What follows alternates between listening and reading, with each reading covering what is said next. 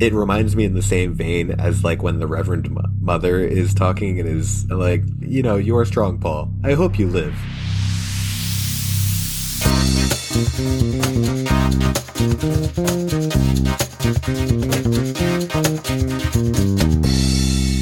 Hey everybody, welcome back to another episode of the Other Brothers Podcast, the show where two best friends give their thoughts and opinions on any and all consumable content out there in the world. I'm John. And I'm Colin, and we are your hosts. So today we're talking about a movie that I think, Colin, you're probably really excited for. So why don't you tell us what we're talking about? I'm very excited to talk about this. We are talking about Dune. The new Dune, not the older one. Dune 2021. Dune Part 1. That came out. Dune Part 1. That came out very recently. Yeah. So, Colin, give us your summary. What's your one-sentence, non-spoiler summary of Dune Part 1? Space politics and drugs drive a man. Drive a man. That's it. No, drive a man Part 1. Drive a man. Okay, perfect. For my one-sentence summary, I'm just going to take a quote from another very famous movie. And that quote is, "I don't like sand. It's coarse and rough and irritating, and it gets everywhere." Yeah. Man, I love Yoda. Yeah. No, but honestly, I was thinking about it, and Anakin Skywalker and Paul Atreides are very, very similar people. They're both angsty teens. They both don't like sand. I guess the biggest difference between them is Paul Atreides, at least in Dune Part 1, did not cause mass murder of many, many children. I feel like he doesn't mind the sand as much, though. I feel like true. There's a slightly more disdain coming from Anakin. Everything has more disdain coming from Anakin. Yeah. To be fair. Anyway, that's beside the point, because we're not talking about Attack of the Clones. We're talking about Dune. And just like every week, if you have not seen Dune Part 1, or if you haven't read the book, because yes, Dune is a book also. If you have not seen the movie, though, there will be spoilers from this point on, so either go watch the movie now or enjoy the spoilers. Yeah. So what were your initial thoughts on Dune Part 1, Colin? I loved it. This might be one of my new favorite movies. I don't know if it's in my top 3 favorite movies of all time, because that's a very specific list. But as far as favorite movies, this one's up there. Okay. Very cool. That's awesome. What about you, John? What do you think? I also really liked it. So I saw this movie twice. I saw it on opening weekend, and I also saw it, I think, about a week later. But here's a situation I was in when I saw it opening weekend. So I had been reading Dune, and the movie had come out, and I knew that we wanted to talk about it. And initially, we had both anticipated talking about this movie like 3 weeks ago at this point, and we just have not had the chance. So here we are talking about it now. So I had more time than I actually needed to read, but I binge read this book, and literally up to about 5 minutes before the movie started, I was reading this book to get to the end of where Dune Part 1 ends. And this book is not an easy read. Yeah, so I probably ingested about 200 pages of Dune right before seeing Dune Part 1. Perfect. So I went in, I was already mentally exhausted from reading Dune, and then I sat through the 2.5-hour movie that is Dune. And yeah, it is not an easy movie to watch. It is probably just as complex to watch as it is to read. Oh, for sure. So the first time I watched it, I really was not a fan.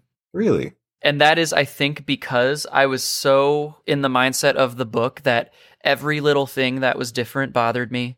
Even though movies and books aren't verbatim, because you can't do that. You wouldn't have enough time in a movie ever to do that with a book. Things are going to change a little bit just because that's how movies work, and it doesn't have to be exactly the same. But between that and I was just, I think, so mentally drained from reading that much, I did not like it the first time I saw it. No, I didn't think it was bad. I thought it was well done. I just didn't enjoy it. So I knew going in the second time that I wanted to give it a second chance, because I was I think I was too focused on book. So I gave it the week off. I didn't think about doing it all for a week, and I went in the second time and I saw it again, and I liked it so much more the second time. I thought it was so much better the second time I saw it. And I think part of that is because it is such a heavy movie. Watching it that second time just helps you kind of ingest it all and notice things that maybe you missed the first time. And through that, it really helped me appreciate it more. I would compare watching this movie to watching something like Cloud Atlas. Where it's, it's a complex kind of movie to watch, but, with so much going on, there's so many things to pay attention to that if you fall behind or you don't pick up on what's really happening story-wise, you're going to be lost. Yeah. So after reading Dune and then going in to watch it, even though it is a movie version, it's still complex. So I completely understand that. That makes sense. Yeah. But what about you? What did you think? Just initial thoughts seeing the movie? Like I said, I loved it. The one thing that really struck a chord with me was the audio. So I saw this movie twice too. And the first time I saw it was in, I think, opening day, or like the day after opening day. And I saw it at an XD theater, one of those like super surround sound, really high quality audio theaters. Yeah. And prior to seeing this movie, over the summer, I actually read Dune, start to finish. So I had time to process it and think about it before actually going in and seeing the movie. And I think that was the biggest difference between like what we were just talking about with how you went to go see the movie. Yeah, definitely. And going into this movie, I was familiar with the director who directed one of my other favorite sci-fi movies, Blade Runner 2049. I think that's one of the most stunning looking films. While the film definitely has its issues, I think he took what he learned making Blade Runner 2049 and translated that into things that work better in Dune. Okay, cool. And then I went and saw Dune a second time because, one, I wanted to take notes, and two, I really wanted part 2 to come out because one of the things that was going on with this movie was that they did not greenlight part 2 until a few weeks afterward because they wanted to see what the reaction was going to be like, because this is a remake of a film of a book that was made in what, the 60s? The book was made in the 60s. The original film was made in the 80s, and it was not very successful. Yeah, so Dune as a property definitely has its issues. So the studio didn't necessarily want to bankroll the next film and potentially trilogy. So yeah, I really wanted part 2 to happen, so I decided to throw what money I had into seeing this movie twice. That's awesome. Yeah, you mentioned you liked the sound quality of this movie. And the first note that I wrote down was literally excellent sound design from the very beginning. Oh, the sound and the VFX in this movie are top of the line. They are spectacular. Mm-hmm. But like even just from the very opening, like before anything happens, before they even show the dreams are messages from the deep quote at the beginning, just like literally they're still showing like the companies, but it's like the sound design with it. It's like this spooky, ominous, like creaky, weird noise. And it just really sets the tone for the movie. It like really puts you in a mindset of, ooh, this is kind of spooky to start, which is actually really cool to me. And I like that about just the beginning alone. And then we get to that dream quote. And I think that that's a really cool way to start it, just with a quote on the screen, just to read about dreams that are messages from the deep, because that's literally kind of the tone of this entire movie in some way, which is really cool. Yeah, no, absolutely. So after that quote, we get what brief little bit of Zendaya in this movie we get. Yeah, a little bit of Zendaya here and there throughout the whole thing, but just little snippets. I'm excited to see. I think it's a little bit misleading for how much she was featured in the marketing for this movie. Yeah. But I think with how this movie, and especially with how Dune as a story is told, it makes perfect sense. Yeah. I think it really works. I think it's great. So one of the notes that I had written later on in my notes, but we'll talk about it now because it fits, is I thought they were really smart about how they introduced the world and all the political issues that were going on, and using Zendaya, who plays Chani, as the narrator for all of that. I thought that it did work really well. And knowing that Zendaya played Chani in this movie, after reading up to that point in the book, I figured out that that's who Zendaya was playing. I was really intrigued to see how they were going to incorporate her throughout the first movie, because in the book, Chani doesn't appear until like literally the end of the movie. So John, let's talk about that real quick. I finished the book this summer, and you read up to where? I read up to literally right where this movie ends.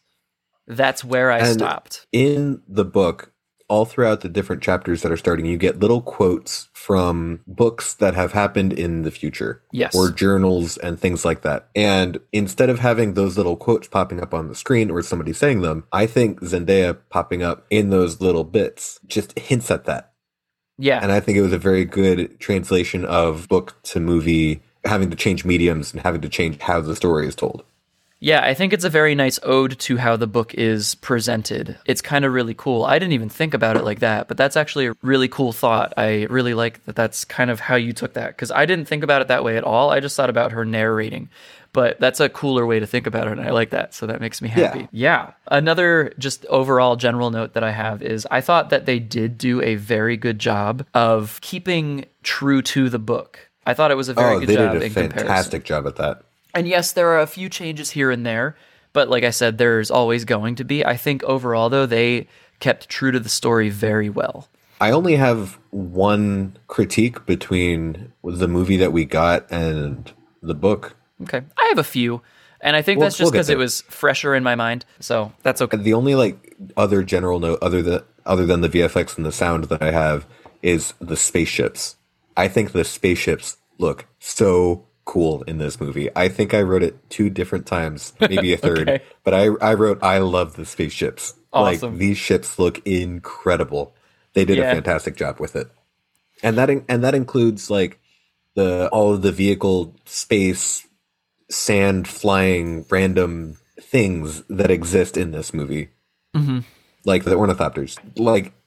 Exactly what I imagined they would look like while reading. Yeah, literally that's also what I said. I said they look exactly how I thought they would. Now, dragonfly wings I wasn't expecting, but I kind of get it and it makes a lot of sense. That's not how I visualized them functioning, but the visual of what they looked like was very much how I thought they would look. Yeah. So let's get into where this movie starts then. Okay. And we'll kind of breeze through this. We're going to go much faster through the movie than we normally would, because this movie is 2.5 hours long. It's a long movie. So yeah, we're going to just kind of go. I'm going to go based on my notes. You'll go based on your notes, and we'll see where that lands us. Yep. So at the beginning of this movie, we get a scene where Paul is having breakfast with his mom, and he asks her to pass him some water. And she says to make her do it. She says, use the voice. And Paul's mom is what they call in this book a Bene Gesserit, and that is it's like a breed of people who were born to be essentially witches in a sense and have these powers to just help leaders rule by being able to get people to do whatever they wanted them to, essentially. Whether that be through what is called the voice, which is kind of a mind control kind of thing, or a playing on people's emotions and kind of feeding secrets and manipulating people to do what they want them to do, maybe without them knowing it. Yeah. There are a whole lot of world building things going on in this book. So if it's confusing hearing it in this podcast, if we tried explaining it, it would probably take us 3 or 4 hours. Yeah. Which is why for this podcast episode especially, it would make a lot of sense to go watch this movie first. Yeah. Just so you can kind of be along for the ride and not be super confused. But anyway, Paul's mom tells Paul to use the voice because normally Bene Gesserits are women, but Paul's mom has been training him in the ways of the Bene Gesserit anyway. So he knows little bits and pieces here and there of how to do some of those things, like use the voice. He's not very good at it. He's still in training, but she tries to get him to do it. And the way that they presented the voice in this movie was so much scarier than I ever thought it would be. I knew that it was an intimidating thing, but I didn't realize just how forceful it was. And what they decided to do with the audio, especially around the voice, was almost something like you'd hear out of a horror movie, where everything cuts down low. I wasn't sure if it was going to be a bunch of overlapping audio files or how they created the voice.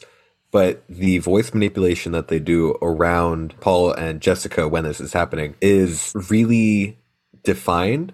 And I like that, because what they could have easily done with the voice is just have it be a normal speaking voice and then somebody does something, which would have been confusing. Mm-hmm. So have it being this scary sound is perfect. Oh, I think it's awesome. I really do like that about it. So the next note that I have after the one about the voice is about Duncan, Idaho in this movie. This is more of a question. When you were reading the book, how important did you feel that Duncan, Idaho was to Paul just as a character and as in his relationship to Paul, because I thought that they presented their relationship as way more important in the movie than I took it as when I was reading the book. And I don't know if that's because I just missed something or if I didn't understand that, but no, I agree with that. I thought Paul's relationship with Duncan Idaho was definitely focused on more in this movie, whereas in the book he has kind of a like balanced relationship with Hot and Halleck. Yeah. You know? Yeah, I agree with that. And I'll get more into the whole Hawat and Halleck notes that I have in a minute. But another note on Idaho that I had is, I don't know if you noticed this, but in the movie, his facial hair changes 3 times in the first 3 scenes that we see him. Does it really? I wasn't. And I just think it's funny because I don't really understand why that happened. In the first, and it gets shorter every time. In the first scene, he has a full-on beard. In the second scene, he's got like shorter beard, but not as much beard. And in the last scene, in the third scene, and from then on, he has nothing. And I'm like, why? Interesting. Was that directorial choice? I mean, it might be to show passage of time. But wouldn't that happen the other way to show passage of time? I mean, yeah. That's why I was confused by it. Also, I'm just kind of guessing. Yeah, I don't.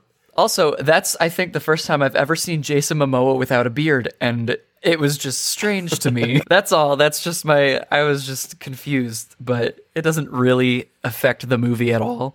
Yeah. We then get a scene where Paul is talking to his dad, Duke Leto, trying to get an understanding of where they sit in the world, why they are going to Arrakis, and why all this stuff is going on. And in this scene, Leto shows just how great of a dad he is. Like that really took me back, because Leto in the book really felt like just a very smart and caring person. And I thought his adaptation into the movie was perfect. Leto in the book, I felt, was at least outwardly a lot less focused on Paul than he was in the movie. But I didn't dislike that about the movie. I thought it was kind of cool that they showed more of the relationship between Leto and Paul than they really like dig into in the book. Just because I feel like there were more like actual conversations between the two of them in the movie. Yeah. So that being said, during this scene when Leto is trying to explain why he thinks they're going to be okay on Arrakis, he says that they're going to try and harvest desert power. Mm-hmm. And even when I was reading the book, that sounded cheesy, but hearing like that line in this movie with the high budget and the actors that were in it, it still felt just as cheesy. Oh, yeah, it did. But it works. Oh, it's amazing. Just, we're going to harvest desert power. Yeah, and he says it with so much confidence. Okay. He's like, desert power. And I'm like, yeah, okay, just, all right. No matter how cool you try and make that sound, you still sound like a dad with flip-flops sitting out on the patio flipping burgers. Like, It's just... I know. Okay. Yeah, I agree. We get a scene where we get to see Thufir Hawat and Gurney Halleck, like, side by side. I don't remember exactly what the scene is, but all I wrote down when I saw it was, when I was reading the book, when I pictured Hawat and Halleck, I imagined them literally as exact opposites of what they were cast as in this movie. That's so funny. Like, I imagined Hawat being like this big, buff, scary guy. And Halleck, I imagined him being like older at this point and a little bit on the bigger side, especially because he's always playing his whatever instrument he has. So I was like, oh, he's probably not the super fit one, but in the movie, it was literally the opposite. Yeah. I'm also a little bummed that they did not include Halleck's music in the movie. Yes. That's one of the downsides, I feel like. And that was one of the biggest things that I took away from this movie as a bigger negative, and what I was talking about earlier.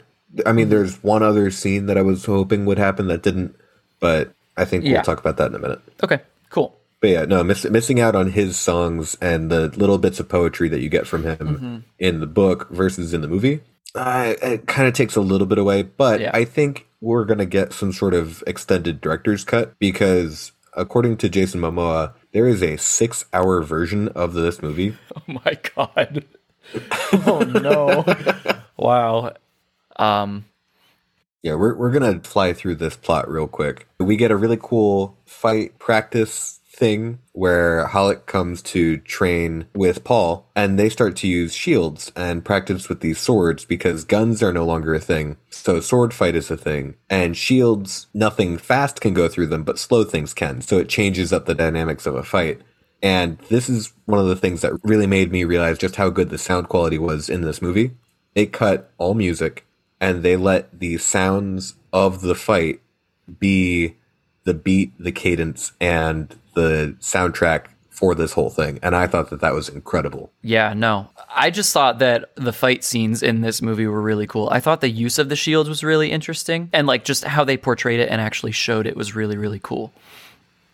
Because you can talk about it all day in a book, but like being able to see that and how the shield envelops them, but then like almost disappears until something comes in contact with it again. I thought that was a really cool way to show them. And where the Dune movie that was made in the 70s had to hand animate all of the shield stuff so it didn't look great, the technology is finally there that you can really pull off a story like Dune. Yeah. We then get the scene with the Reverend Mother, who is like one of the leaders of the Bene Gesserit, and she comes because she is going to test Paul. And she is absolutely terrifying. Oh, she's the scariest person in this entire movie. Yeah. Honestly. Forget the Baron. She's scarier than he is in my mind. The Baron's just really fun to watch with how evil he is. She is just scary. Like, just straight up scary. I thought that the scene between her and Paul was done almost perfectly. I really do. Oh, that was book to movie, beat for beat. Yeah. Perfect. It was incredible. Even with Jessica outside saying the "fear is the mind killer" quote, everything was perfect. The only thing that I wish that they could have portrayed, I don't know how they would have done it. I think they did a great job, but in my mind, I'm like, I wish that they could have shown the pain that Paul was in better. I don't know how they would have shown that pain better, but the book does such a good job of just describing it in words. Yeah. And it like really makes you feel it. Whereas here, like you can see his face and you kind of see the agony on it, but there's only so much you can do with that. And then they like cut to a scene of a hand that is charred and like burned. And that kind of gives the impression of the pain that he's in. But I wish... Yeah, it's much more visceral in the book. Yes. Just because of how you can experience it in your mind versus watching somebody else experience it. So that's not like a knock against it because I don't think I could have come up with anything better. That's just me wishing for more of that visceral reaction in my own body from it. So I have nothing against that. I think that scene is incredible. Yeah. You brought up Jessica and how she's outside during the scene and she is saying her like mantra to stay focused and not let fear control her and all of that stuff. I think that her doing that is really good and that's a very nice comparison to the book. One thing that I thought was weird about Jessica in the movie compared to the book is I felt like she gets visibly upset a lot in the movie. At least for me, the book did not lead me to think that she would visibly show her upsetness as much as she does in this movie. So I was going back and forth on this a little bit, and I watched a commentary on Blade Runner 2049, and one of the major problems that you had with that movie is people are going through these big emotional moments, but because they're internalizing what's going on and focused on not portraying that out to the outside world, you have a really hard time connecting with that character. In a book, you can say that somebody stayed stone-faced while on the inside they were destroyed, but it's a lot harder to portray that dual conflicting emotion on screen, you know, rather than in a book. So having Jessica show that she's upset really helps understand that she is upset. And I think they do a good job at allowing her to be upset in areas that her character is alone. Because, of course, her character is showing just how powerful she is and where she's at as the figurehead. But when she's alone, she emotes. Yeah, that's fair. I guess that's true. I guess just in my mind, after reading it, I was like, Jessica's like this stone-faced, badass, stable character to everyone. And that like included me in that. But like, because it is a movie, we can see her when she's alone. And I think that your explanation on that kind of helps me be more okay with it, honestly. Because it was definitely something I had to get used to, too. Yeah, that is a fair enough... It's a translation between medium of book to movie. I know my next note is about the voice, and we just talked about it, but like the Reverend Mother using the voice, I think is like the scariest moment of the voice. My note says, when Reverend Mother does it to make Paul come to her, oof. I just wrote oof because I was like, when I watched it. It's very direct, and I think it is definitely scary. I don't think it's the scariest use of the voice, though. I think it's a good example of how powerful the voice is. But we'll get to the scariest use of the voice later. Okay, so one of the things that I really love about the movie is how well it shows the difference between Caladan and Arrakis and how lush and green Caladan is. And there's a really cool scene of Paul walking down a hillside and he puts his hand in the water and you kind of get the sense of, oh, this is the last time we're going to see green in this movie. You know? Yeah. Like, it just a really nice planet. And then you go to Arrakis. Then we get Hans Zimmer showing off, and by showing off, I mean possibly giving one of his best scores of all time. And I wrote the note, hell yeah, space bagpipes. Because the Arrakis theme, when they land on Arrakis, is amazing. I love it, and I honestly have been listening to it. Bagpipes, that's awesome. I love it. It is incredible. Oh, it is. It's awesome. Space bagpipes was never something that popped in my mind, but I like it. That's it's you're not wrong. It's true. It really is. Well, they're awesome. Playing bagpipes and all the different troop transports are dropping off these people. And kind of like that note that I said at the beginning of me loving the spaceships, they do a really good job at just showing how big these ships and things are. Because in any time that you get a scene showing, a ship landing or a troop carrier or even one of the spice harvesters, you always get a person next to it or something that you can judge the scale to it. And you get a real sense of scale for just how massive these things are. And so the other thing that they do a really good job of, and we talked about how this movie is hard to digest in the same way that the book is hard to digest. You have the Atreides family going to Arrakis because the Emperor sent them there and takes the Harkonnens away from Arrakis, making them bad and making the Baron, who's in charge of the Harkonnen family, obviously upset. And you have all of these different plot lines going on and all of these different characters having completely different motivations. And for such a complex story, they did a beautiful job translating it. Yeah, they did. Because you don't lose any of that.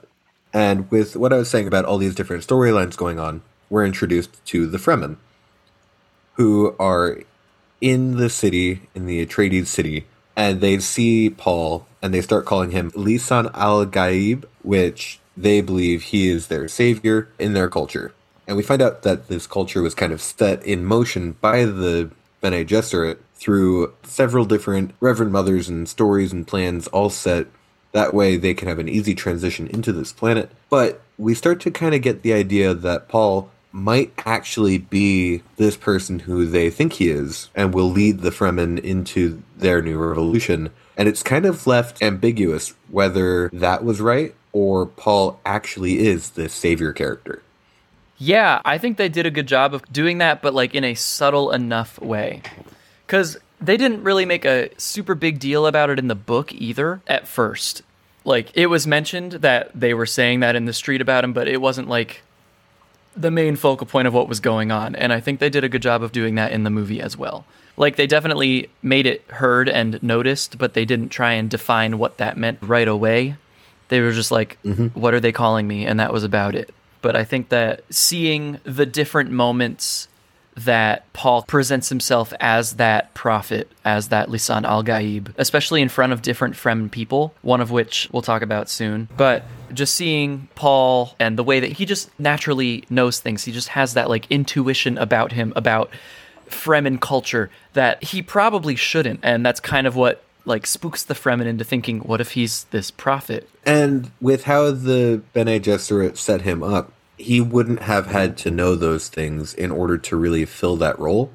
But the fact that he does kind of on his own accord, just kind of already knowing, really makes it ambiguous for us, the viewer, or us, the reader, as to if he actually is this character or not. From here, then, we are introduced to the Harkonnens, who are very mad about losing their planet, and we get to meet the Baron. Yeah, we do. And he looks just like I thought.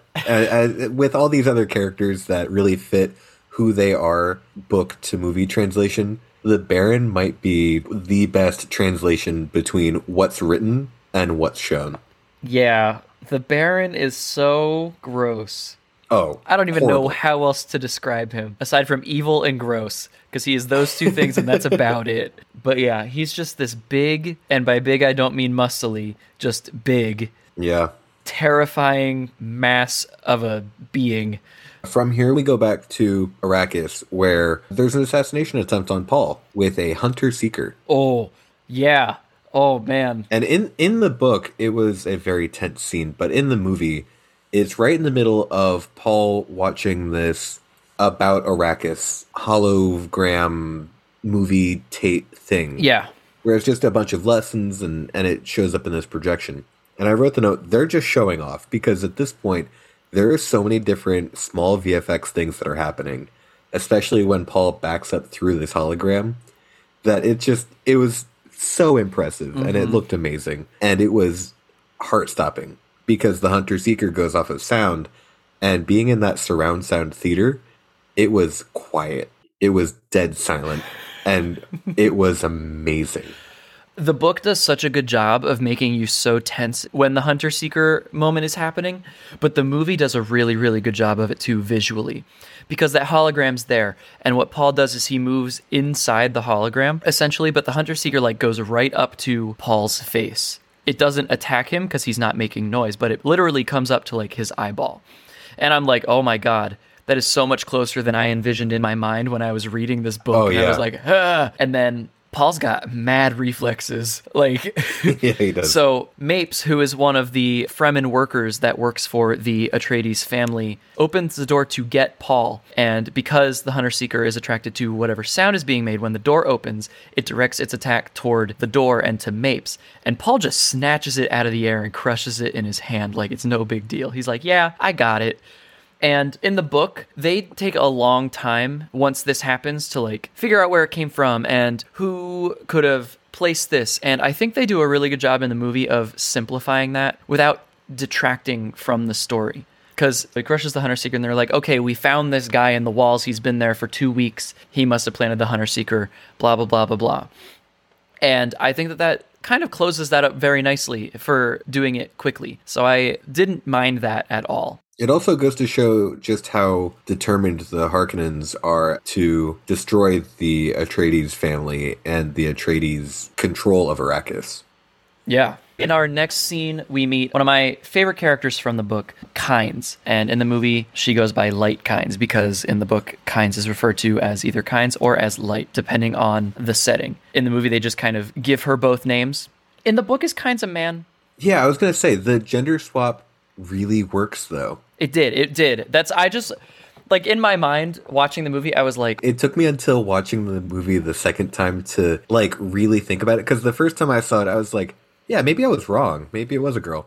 And then watching it the second time, I was like, no, I remember that being a guy. 100%. I was the same way. I was like, was Kynes always a woman? Yeah. And I think what really helps that not feel like a bad change is the fact that there's nothing necessarily gender specific about their character. Not at all. But with how this book was written, there are so many different prominent male characters that having some prominent female characters, honestly, it feels nice to kind of just balance it out.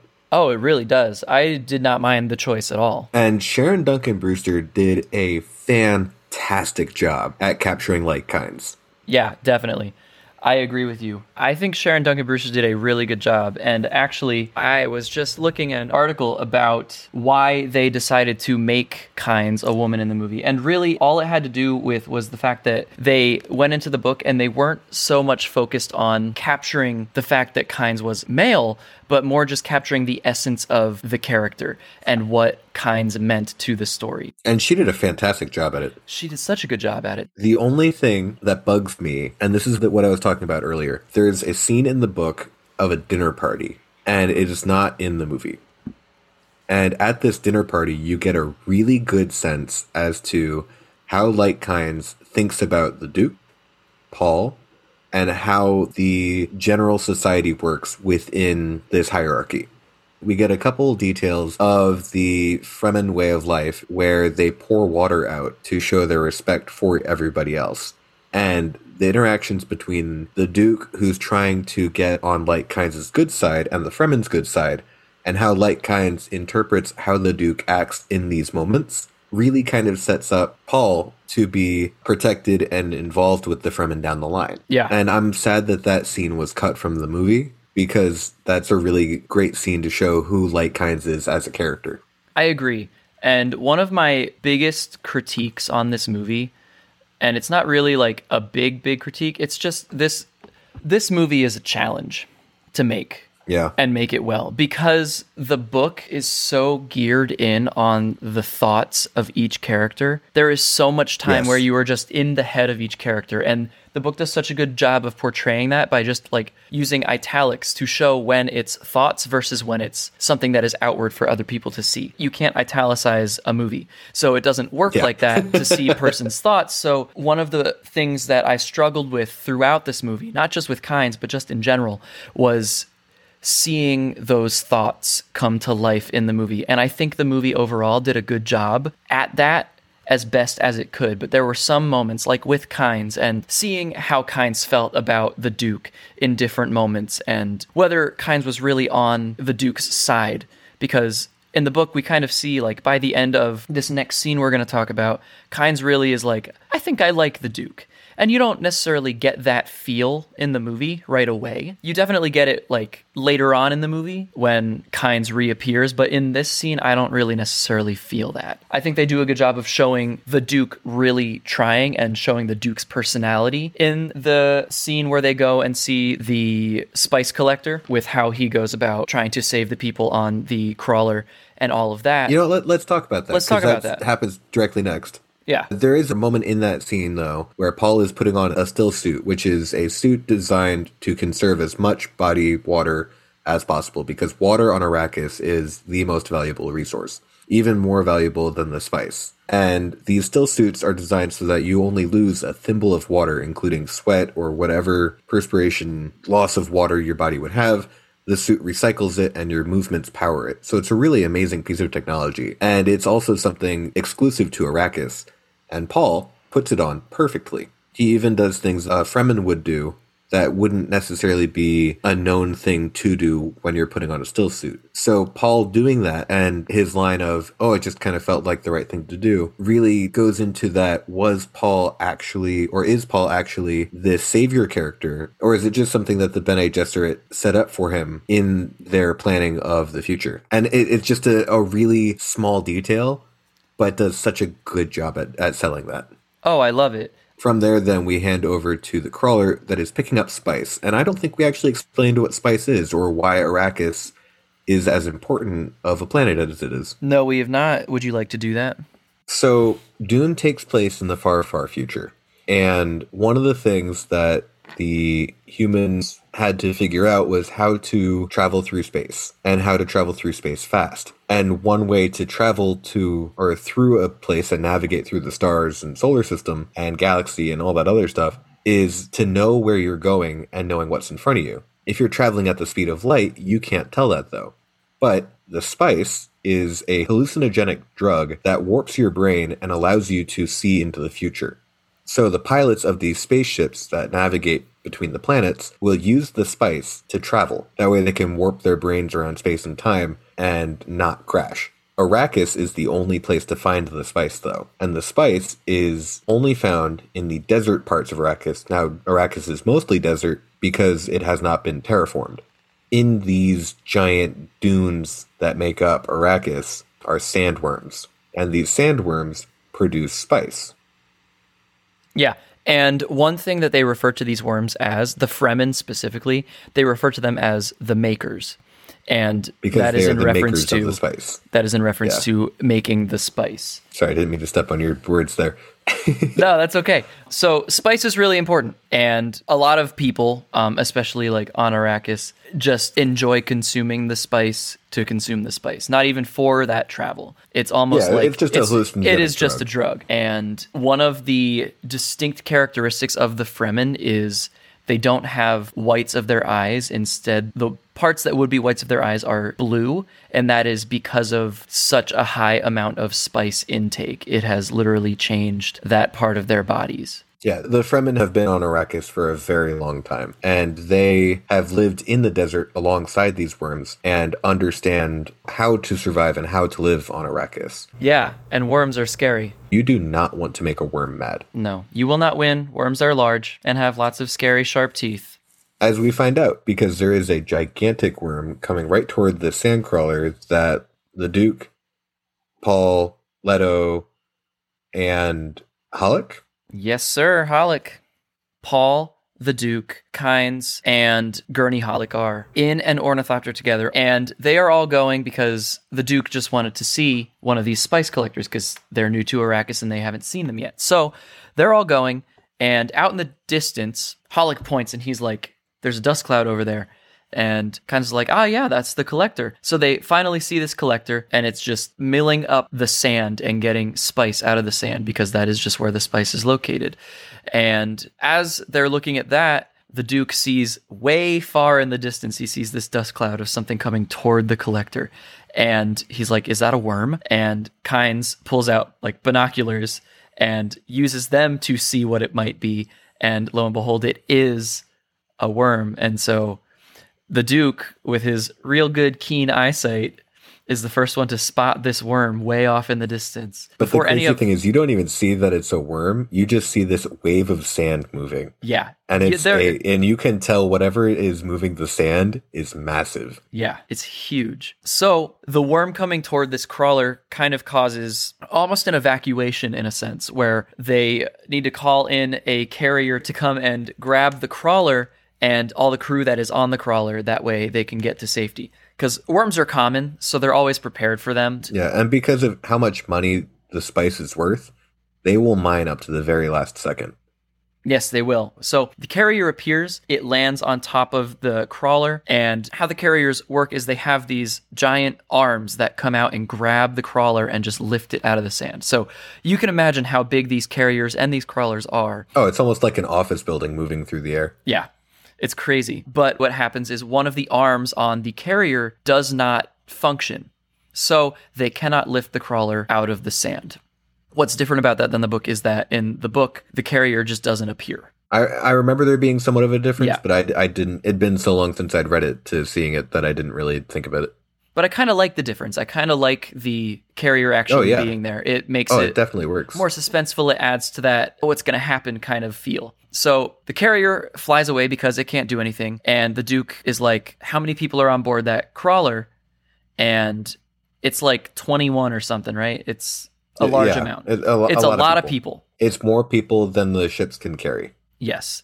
And so in terms of the ships that are there that can carry, there are literally just 3 ornithopters, and that's it. There's the one that the Duke, Paul, Gurney Halleck, and Kynes is in, and there's 2 other ones kind of as like a general escort to the Duke. And the Duke's like, all right, we're going to make it happen. We're going to get everybody out of here. So they radio that down to the crawler. They land the thopters on the sand, and Paul gets off, and he's like telling people where to go. And in the midst of all this, Paul does not have like his face cover shield thing over his mouth like he probably should because the desert and sand. But also, since they're right near a crawler that has been mining up spice, there is a ton of spice in the air. And we already talked about how spice is this hallucinogenic drug, and Paul is just breathing this in. And some people are more sensitive to spice than other people. Apparently, Paul's very sensitive to spice. Oh, he is susceptible. Mm-hmm. He has a very low tolerance. Yeah, he is a lightweight when it comes to spice.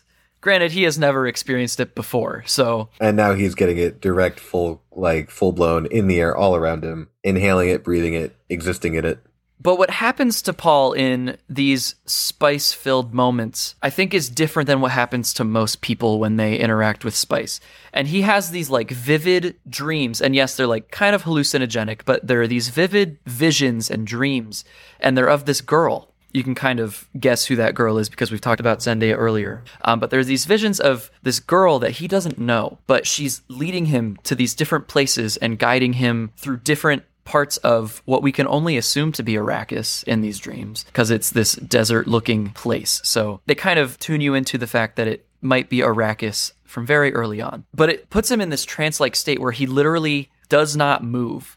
He ends up going right up to the side of this crawler and just kneeling in front of it and speaking just these words that are coming to his mind. And we get visions of a knife, a bloody hand, his mom being pregnant and actually having a daughter, the Freemen being absolute war-hungry people underneath the Atreides flag, and all of these visions honestly horrifying. And, well, not necessarily his mom having a daughter, but all of these things, such as the Fremen working underneath him and leading this galaxy conquering conquest of murder and everything, really puts Paul, it stops him completely. He is unable to move, and it just shocks him to his core. Mm-hmm. Luckily, he gets saved by Gurney Halleck, who comes out of the ornithopter and grabs him, and they try and get back on it. And this worm, remember, there's a worm, and it's coming for him. It's like right there. The ground is starting to shake and like vibrate and change its form underneath the sand. There is a phenomenon. There's a phenomenon with sand where if you pump hot air into sand, it acts like a liquid. Yeah. There's a scientific word for it that I completely forget what it is, but they visually show that phenomenon perfectly. Yeah, it's crazy. And they make it back to the ornithopter, and just as they do, the entire crawler just sinks into this giant opening in the ground. And I'm like, oh, wow, that's a big hole. This hole that I initially thought was just a big hole was not a hole. It was the worm's mouth. So it's huge because it envelops what we already described as an office building that moves. It just devours it. So you can imagine how big this worm is. They get away, though. They make it back onto the thopter. They get back to the city, and everyone's okay. They saved all the people, too, which is awesome. So, points for the Duke. That's where Light Kynes really goes, okay, Atreides and the Duke might actually be good people. Yeah. Because Light Kynes, as instructed by the Emperor, isn't supposed to really interfere with any politics going on in the world. Light Kynes is there to study the life and nature of Arrakis. And I don't know if we really explain the fact that she works for the Emperor. She associates with the Fremen sometimes, but is not supposed to really take the side of the Fremen either. She is really the planetologist of the Emperor. Yes. But she also has her own opinions. So after this scene where we get to meet a worm and see the total destruction that they can cause, jumping far forward into the movie, we are at night in the Atreides house when suddenly there's a sound of distress. And the Duke wakes up and he goes to investigate what's going on, and he finds Shadow Mabes just on the ground. So he puts his shield on, he goes over to investigate, when suddenly somebody attacks him. Then, cutting around, we see that the Harkonnens have followed through on a invasion attack, an ambush, a full-on takeover of Arrakis. They've enlisted several of the Emperor's personal guard, 3 battalions, which cost the Baron a lot of money because these fighters are seen as the greatest fighters in the world, and they decide that they're going to take over and end House Atreides' rule and just end House Atreides in general. Yeah. And the fight that ensues is spectacular. Oh, it's crazy. And the best part is, in the book, it just kind of goes, and a massive battle happened. And you don't really get the details of it. And the book just kind of rushes past it. It does. And doesn't go into the detail of the destruction of this battle.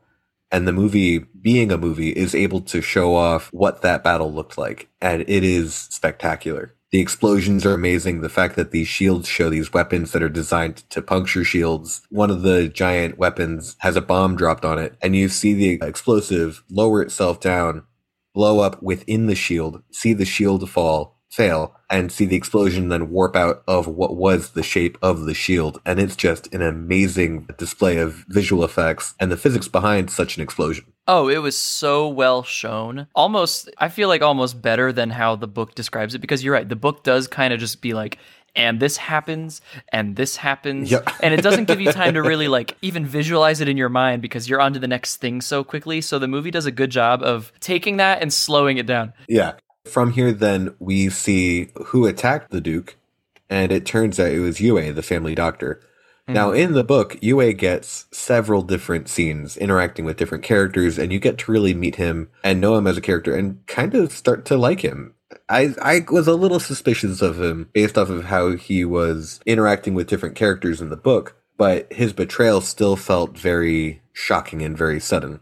In the movie, it comes out of nowhere. I agree. I think in the movie, Yue doesn't have enough like importance to make it that crazy of a thing to happen. In the book, Yue has a lot more, so it does make it a little more shocking that he stabs the Duke almost literally in the back. Yue, seeing the Harkonnens come along and coming down the hall, removes one of the Duke's teeth and replaces it with a poison pill that, when bit down on, will release a poison vapor good enough to kill anybody in the room. And the whole reason for this is that Yue betrayed the Duke. That way he can see his wife again, and the Duke having this poison pill will allow him to kill the Baron in this process. So Yue's kind of hoping to see his wife, and then hopefully through redemption also kill the Baron. Yeah. And upon receiving the Duke, the Baron returns Yue to his wife by just killing him too, because it turns out Baron killed his wife, and the Baron's just an evil guy doing evil things, so of course he killed him. The beginning of the scene when he's eating reminds me so much of that scene from Lord of the Rings that everybody hates. It's literally almost worse than that scene. I hated this scene so much. All the sounds in it were so gross. I was just like, the whole time. Oh, with what I was saying sound design-wise, yeah. And I mean, that's a good thing because it's a testament to the character that the Baron is. I just hated it. I hated it so much. I hate the scene in Lord of the Rings too. I cannot stand it. But it's a testament to those characters. So I'm glad that it happened, even though I hated it myself. Yes. But then in that scene, the Baron goes up to the Duke and almost starts like bragging in the Duke's face in a way. Mm-hmm. Just kind of like being evil. Yeah, just being evil. And so the Duke is paralyzed because of the dart that was shot into his back. So the Baron has stripped him of all of his clothes just to further humiliate him as best as he can, because evil dude, that's what evil dudes do. And very slowly the Duke is starting to regain some feeling, regain a little bit of motion, not enough to really like swing out with his arm or anything, but he can start to form words, he can start to move his mouth a little bit. And the Duke is able to bite down on this fake tooth and release poison out of his mouth, killing himself in the process and everyone in the room, including the Baron. The Baron really almost dies in this scene. The only reason he is even remotely alive after this is because right before he goes up into the Duke's face, he activates a shield of his own, just as a precaution. And as soon as the gas is released, he flies as far away from it as he can in the room. He is still hit with it, but the shield is really what saves him, I feel like, in that moment. Oh yeah, no, he is brought right to the brink of death. And later on, we have this scene between the Baron in his almost lifeless state, and we see him with his nephew, Rabban, who is the character played by Dave Bautista in this movie. And you just see how badly hurt the Baron was in this scene while they're discussing what to further do to take back Arrakis. And at the same time as this whole attack on Arrakis is happening, Paul and Jessica are being taken out into the desert to be killed because that's what the Baron wanted to have happen to both of them. That way the entire Atreides line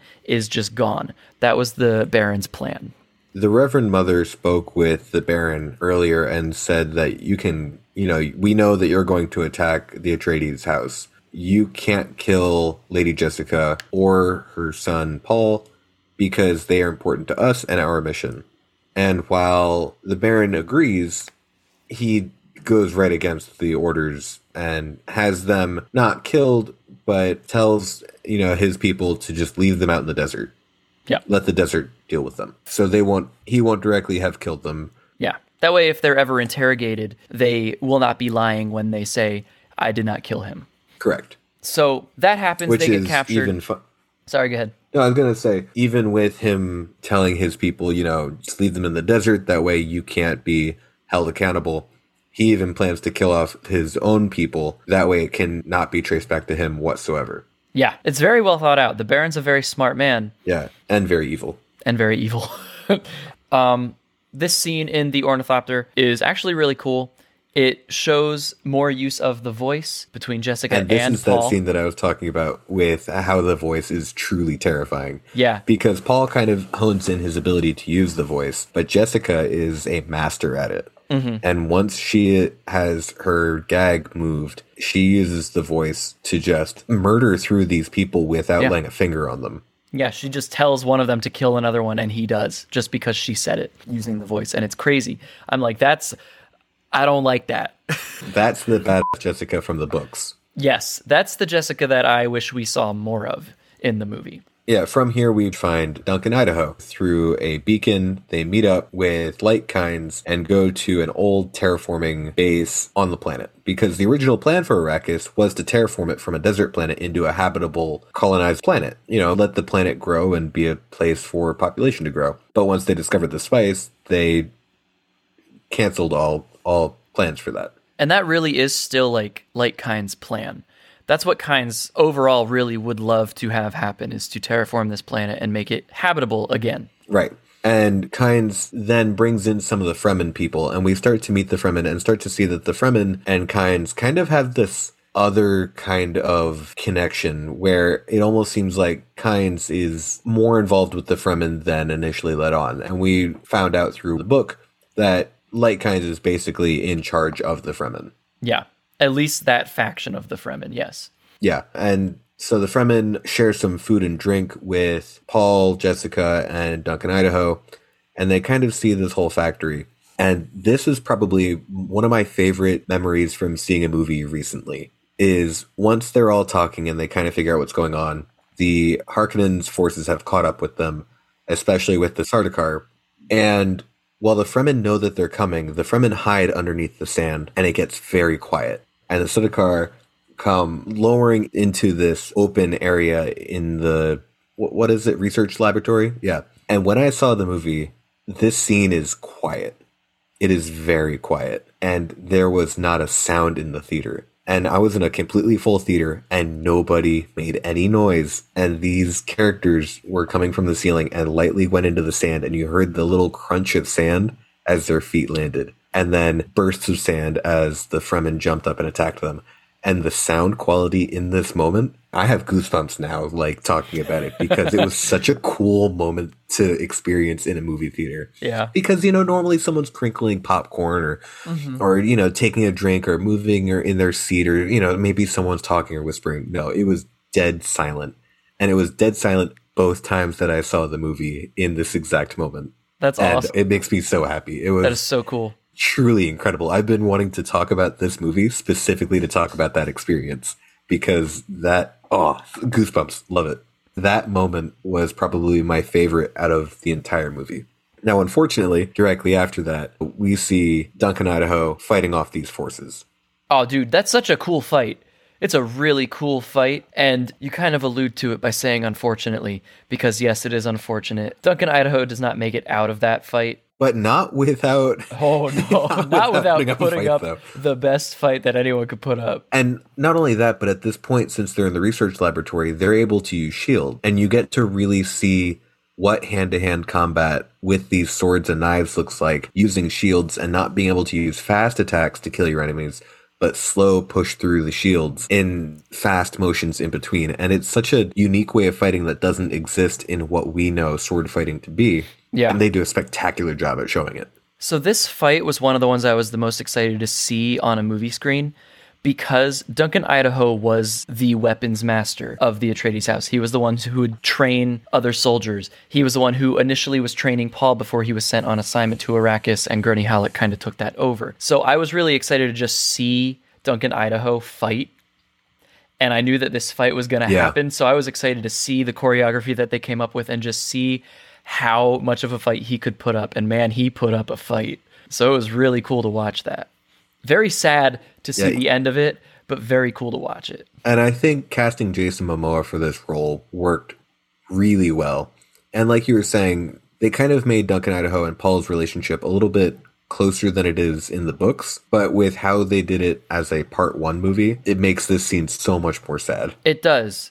It makes the death a lot more impactful. Yeah. So what happens next is they try to escape because Duncan, Idaho has stalled them long enough. So Paul and Jessica get to this ornithopter and they take off and kind of just like go fly directly into this sandstorm. It's the safest option. Just make sure you're high enough that you don't destroy yourselves in the process. And they're like, okay, we're going to do that. And Light Kynes goes the other direction, and we see Light Kynes take out these hooks. And the Fremen, one thing that they do is they will ride worms. They will ride these worms as a mode of transport. And it's something that hasn't happened yet for me in the book, and it's something that we haven't actually seen happen yet in the movie. But I know that that's what this was alluding to when Kynes pulled out these hooks. Yep. And this is a difference from the book as well, but also one that I am totally okay with. The way that Kynes dies in this movie. Yes. Was Kynes dies in such a better way. Yeah. Was also really impactful. In the book, Kynes dies in a kind of weird way. Kynes almost dies of like heat exhaustion more than anything. Here, though, Kynes dies almost like just trying to save Jessica and Paul and get them out, essentially. So the soldiers catch up to Kynes, and Kynes is trying to escape by riding a worm.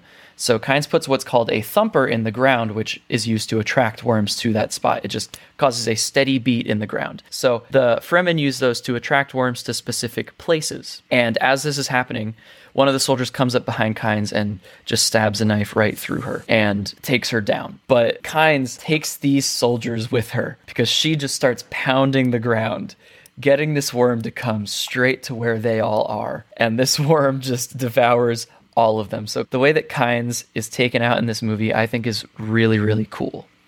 If anyone's going to die in a cool way, this is a really cool way to die. Yeah, and while it's sad that Kynes dies in the book, with how it's handled in the movie, way more impactful. Yeah.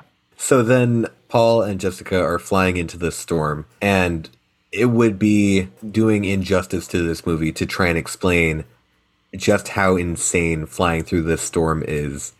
So I think we should just leave it there and cut to after the storm, because you just need to see this. It is words we won't be able to do it justice. So suspenseful. Yeah, it's amazing. Go watch it. But after that, the ornithopter is kind of destroyed, but they make it out alive. They're okay. They get out of the thopter, and they need to start traveling through the sand in order to make it to solid land where they can actually like camp and be safe, because there's no worms on solid land. They only live in the sand. So they need to get out of the sand. So they start moving like the Fremen would through the sand, and they're making their way in a direction. It's working well for them. It is working really well for them until they step on something called drum sand.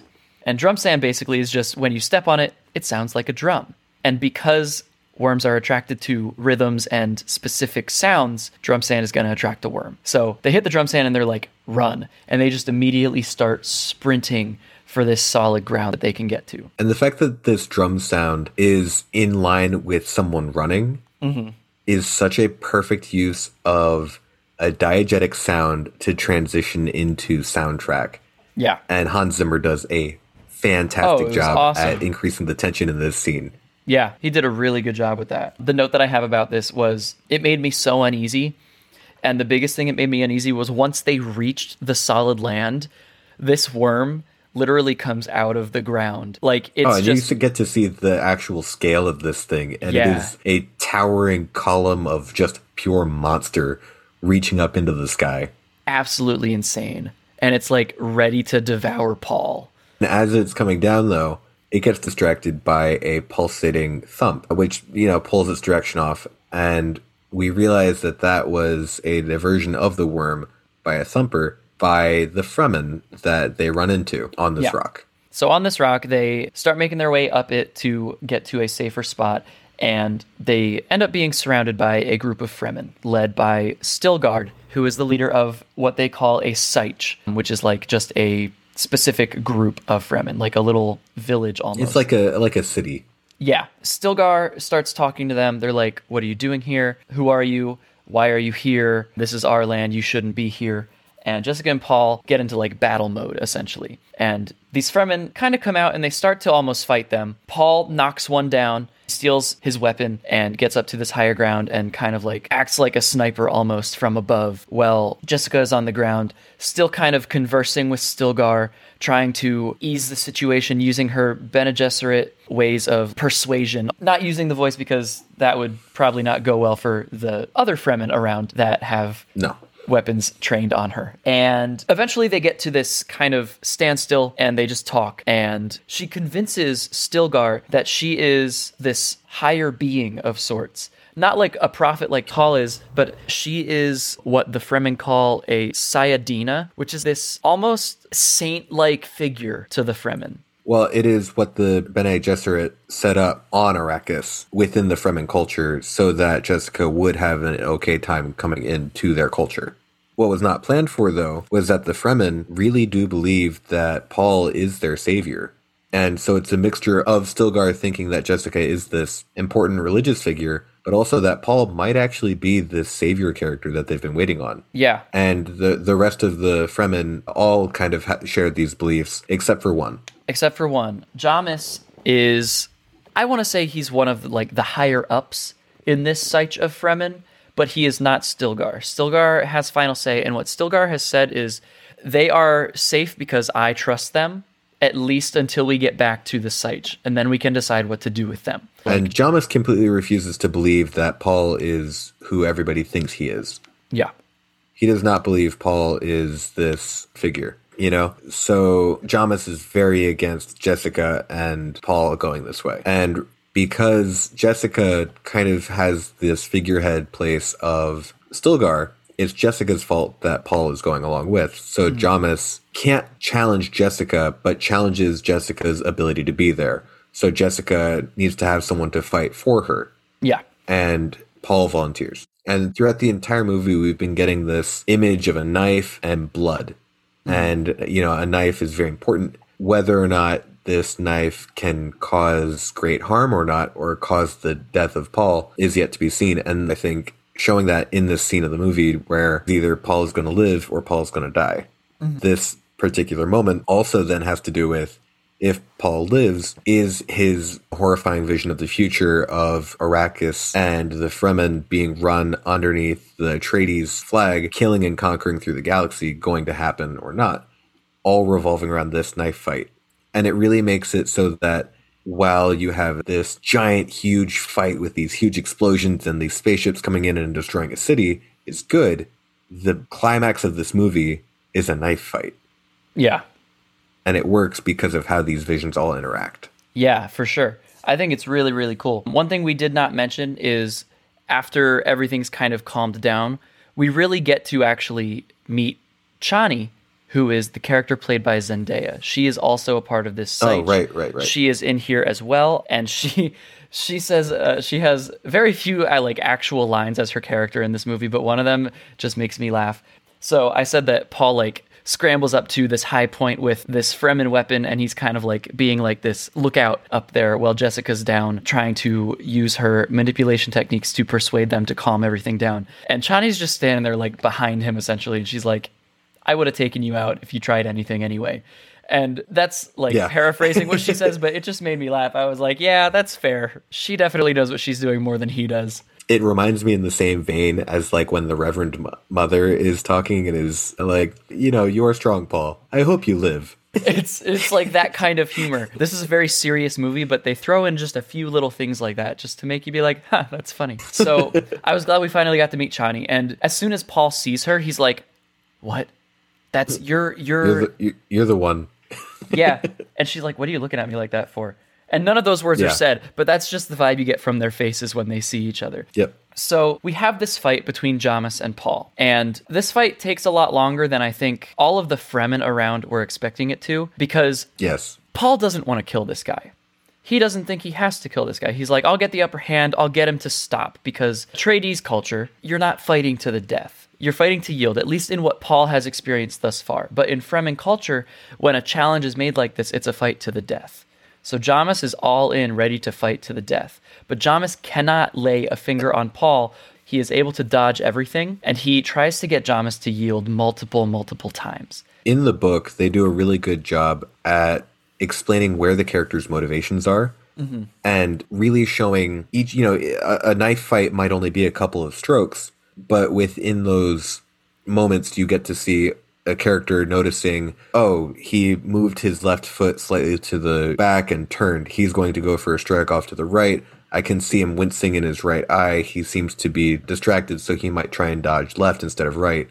And really going into the characters mentally dissecting their opponent.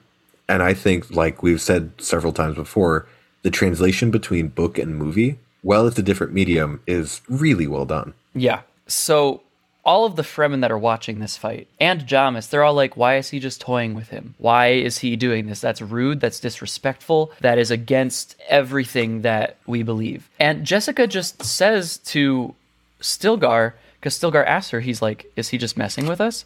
And she's like, Paul's never killed anyone. He definitely doesn't want to right now. And so I think that kind of opened Stilgar's eyes even more so to Paul and the kind of person that Paul is. Granted, Paul kind of has this realization of, I don't have a choice here. It's going to be either me or Jamis. So Paul ends up winning this fight. He does end up killing Jamis. And what the Fremen do in that moment is they like gather around Jamis and they like pick him up and they take him and they wrap him up because they don't want anything to happen to him, and water is super important. And for all the things that we've been praising the movie with, things that they got right, one scene that I was kind of looking forward to, but they didn't do, or at least I missed it if they did, is the Fremen are very taken back when Paul cries over killing Jamis, because water is such a precious resource that even crying is losing, water. It's losing moisture. It's giving up your water.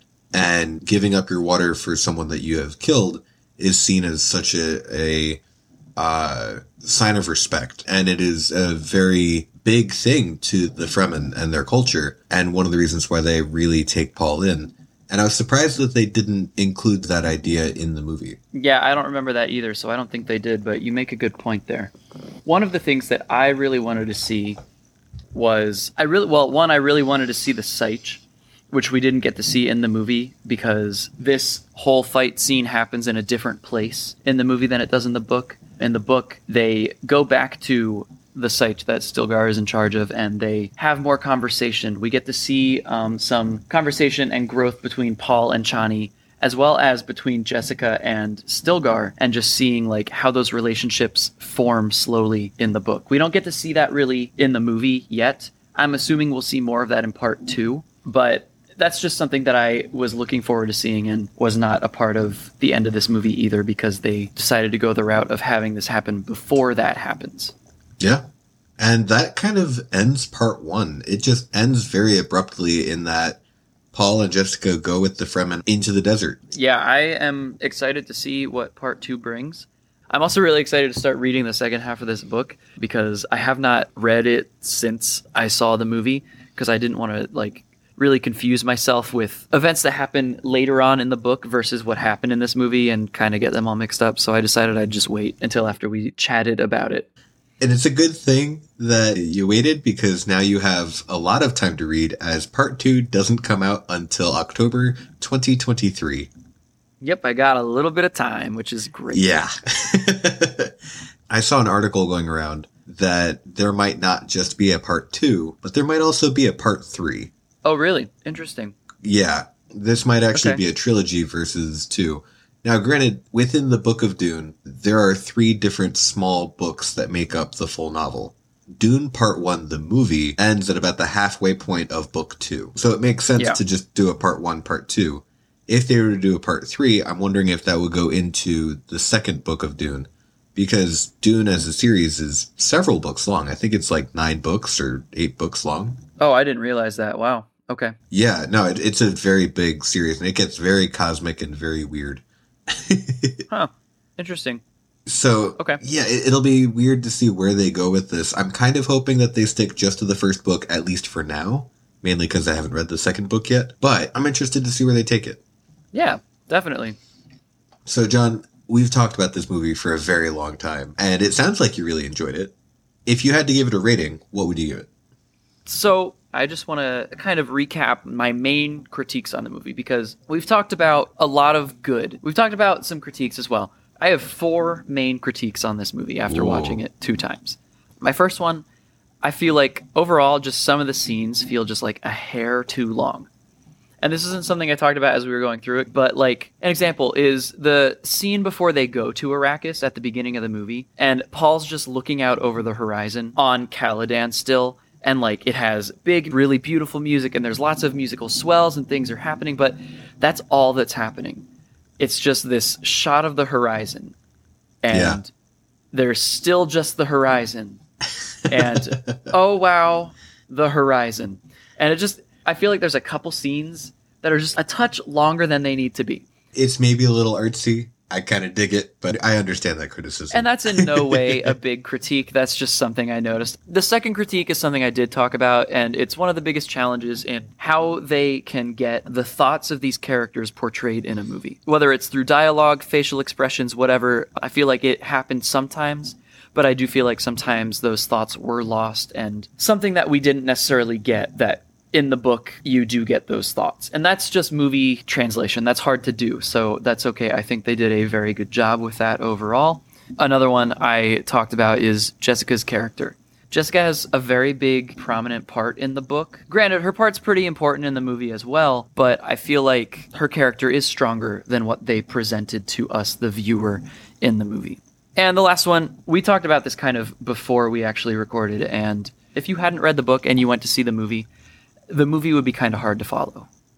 Having that general backstory of the world that is built is really helpful. So that's just one little thing. I think they could have done a better job trying to explain the world that they're in. It's just such a vastly different environment than what we know. So it's hard to follow unless you kind of have that background knowledge already. Aside from that, I thought it was awesome. Like I said, I really enjoyed it the second time through a lot more than the first time because I was more prepared for it. I think I would give this movie a 4 out of 5. I really can't wait to see what part 2 brings. I think depending on part 2, the rating for this movie could change because I feel like they really will just be an item because how this movie ends, it's just very incomplete. And that's the point because it is a part 1. It's in the title, part 1. So it's not a movie on its own. It really does, I feel like, rely on the next movie as well. So I can't wait to see what dots they connect, if they have all the things that we've talked about that we think are missing that we would like to see. And I would definitely recommend reading the book first, though, if you're going to see this movie and you haven't. If you have seen it, still read the book. The book's awesome. Yeah, that's where I'm at. I would give it a 4. That's fair. So if they had broken this movie down and kept it the same length, but included all those details that we wanted, it would have ended probably around the same time that book 1 ends in the movie. And this would be a trilogy rather than a part 1, part 2. It might still be a trilogy. It might not. We'll see. We'll see what the future holds. But assuming it's still just a part 1, part 2, broken the book in half, part 1 would have ended right after the Harkonnen attack, with Paul having a spice-induced panic attack, where he's seeing the future and seeing all these terrible things as he's trying to survive with his mom in a tent, and that would have been the end of the movie. And I think that by continuing on, showing Paul kind of already somewhat knowing how to live in the desert, and showing the fight with Jamis, it kind of makes the movie feel even bigger. Yeah. And even though it jumps from thing to thing very fast, and it doesn't include some of the scenes that we wanted, like the scenes with Yue or the dinner scene, where you kind of get to see what the politics of the world look like outside of just the family units, I think we will see those in some sort of extended cut. I think that exists out there. You know, it's some sort of long-form content of this story. And like John said, definitely go read the book if you haven't. It's not an easy read, but it's an incredible read. It's very good. And that being said, though, even though it's a part 1 and you have to judge it by itself, with how this movie sounds and with how this movie looks, I can't do anything but give it a 5. It has probably been one of my favorite movies I've seen in theaters all year. Hey, that's awesome. That's super cool. I think the reason why I gave it a 4 instead is because if I'm going to give it a 5, it's going to be a movie that like I could watch literally any time. That's fair. And for this movie, I just feel like I need to be like mentally prepared. Oh no, it's definitely and that's kind of where I'm at. It's definitely a movie that I would need to be in the right mindset to watch. I mean, I think it's fully deserving of a 5. That's just our own personal tastes, so I think that's super cool. Well, awesome. If you made it through that whole thing and enjoyed what you heard, don't forget to rate us 5 stars on whatever podcast listening place you'd like to use. But if you didn't enjoy what you heard today, I would still maybe go give us those 5 stars, because, you know, we can always throw a thumper right near you and have a worm come running. Yeah, feed him to the worms. Yeah. But either way, there are new episodes of Other Brothers Podcast every Tuesday. If you have any suggestions for what you think we should review next, you can let us know on Twitter at OtherBrosPod. And most importantly, tell your friends about us. I've been John. And I've been Colin. Thanks for listening to another episode of the Other Brothers Podcast, and we'll see you guys next time.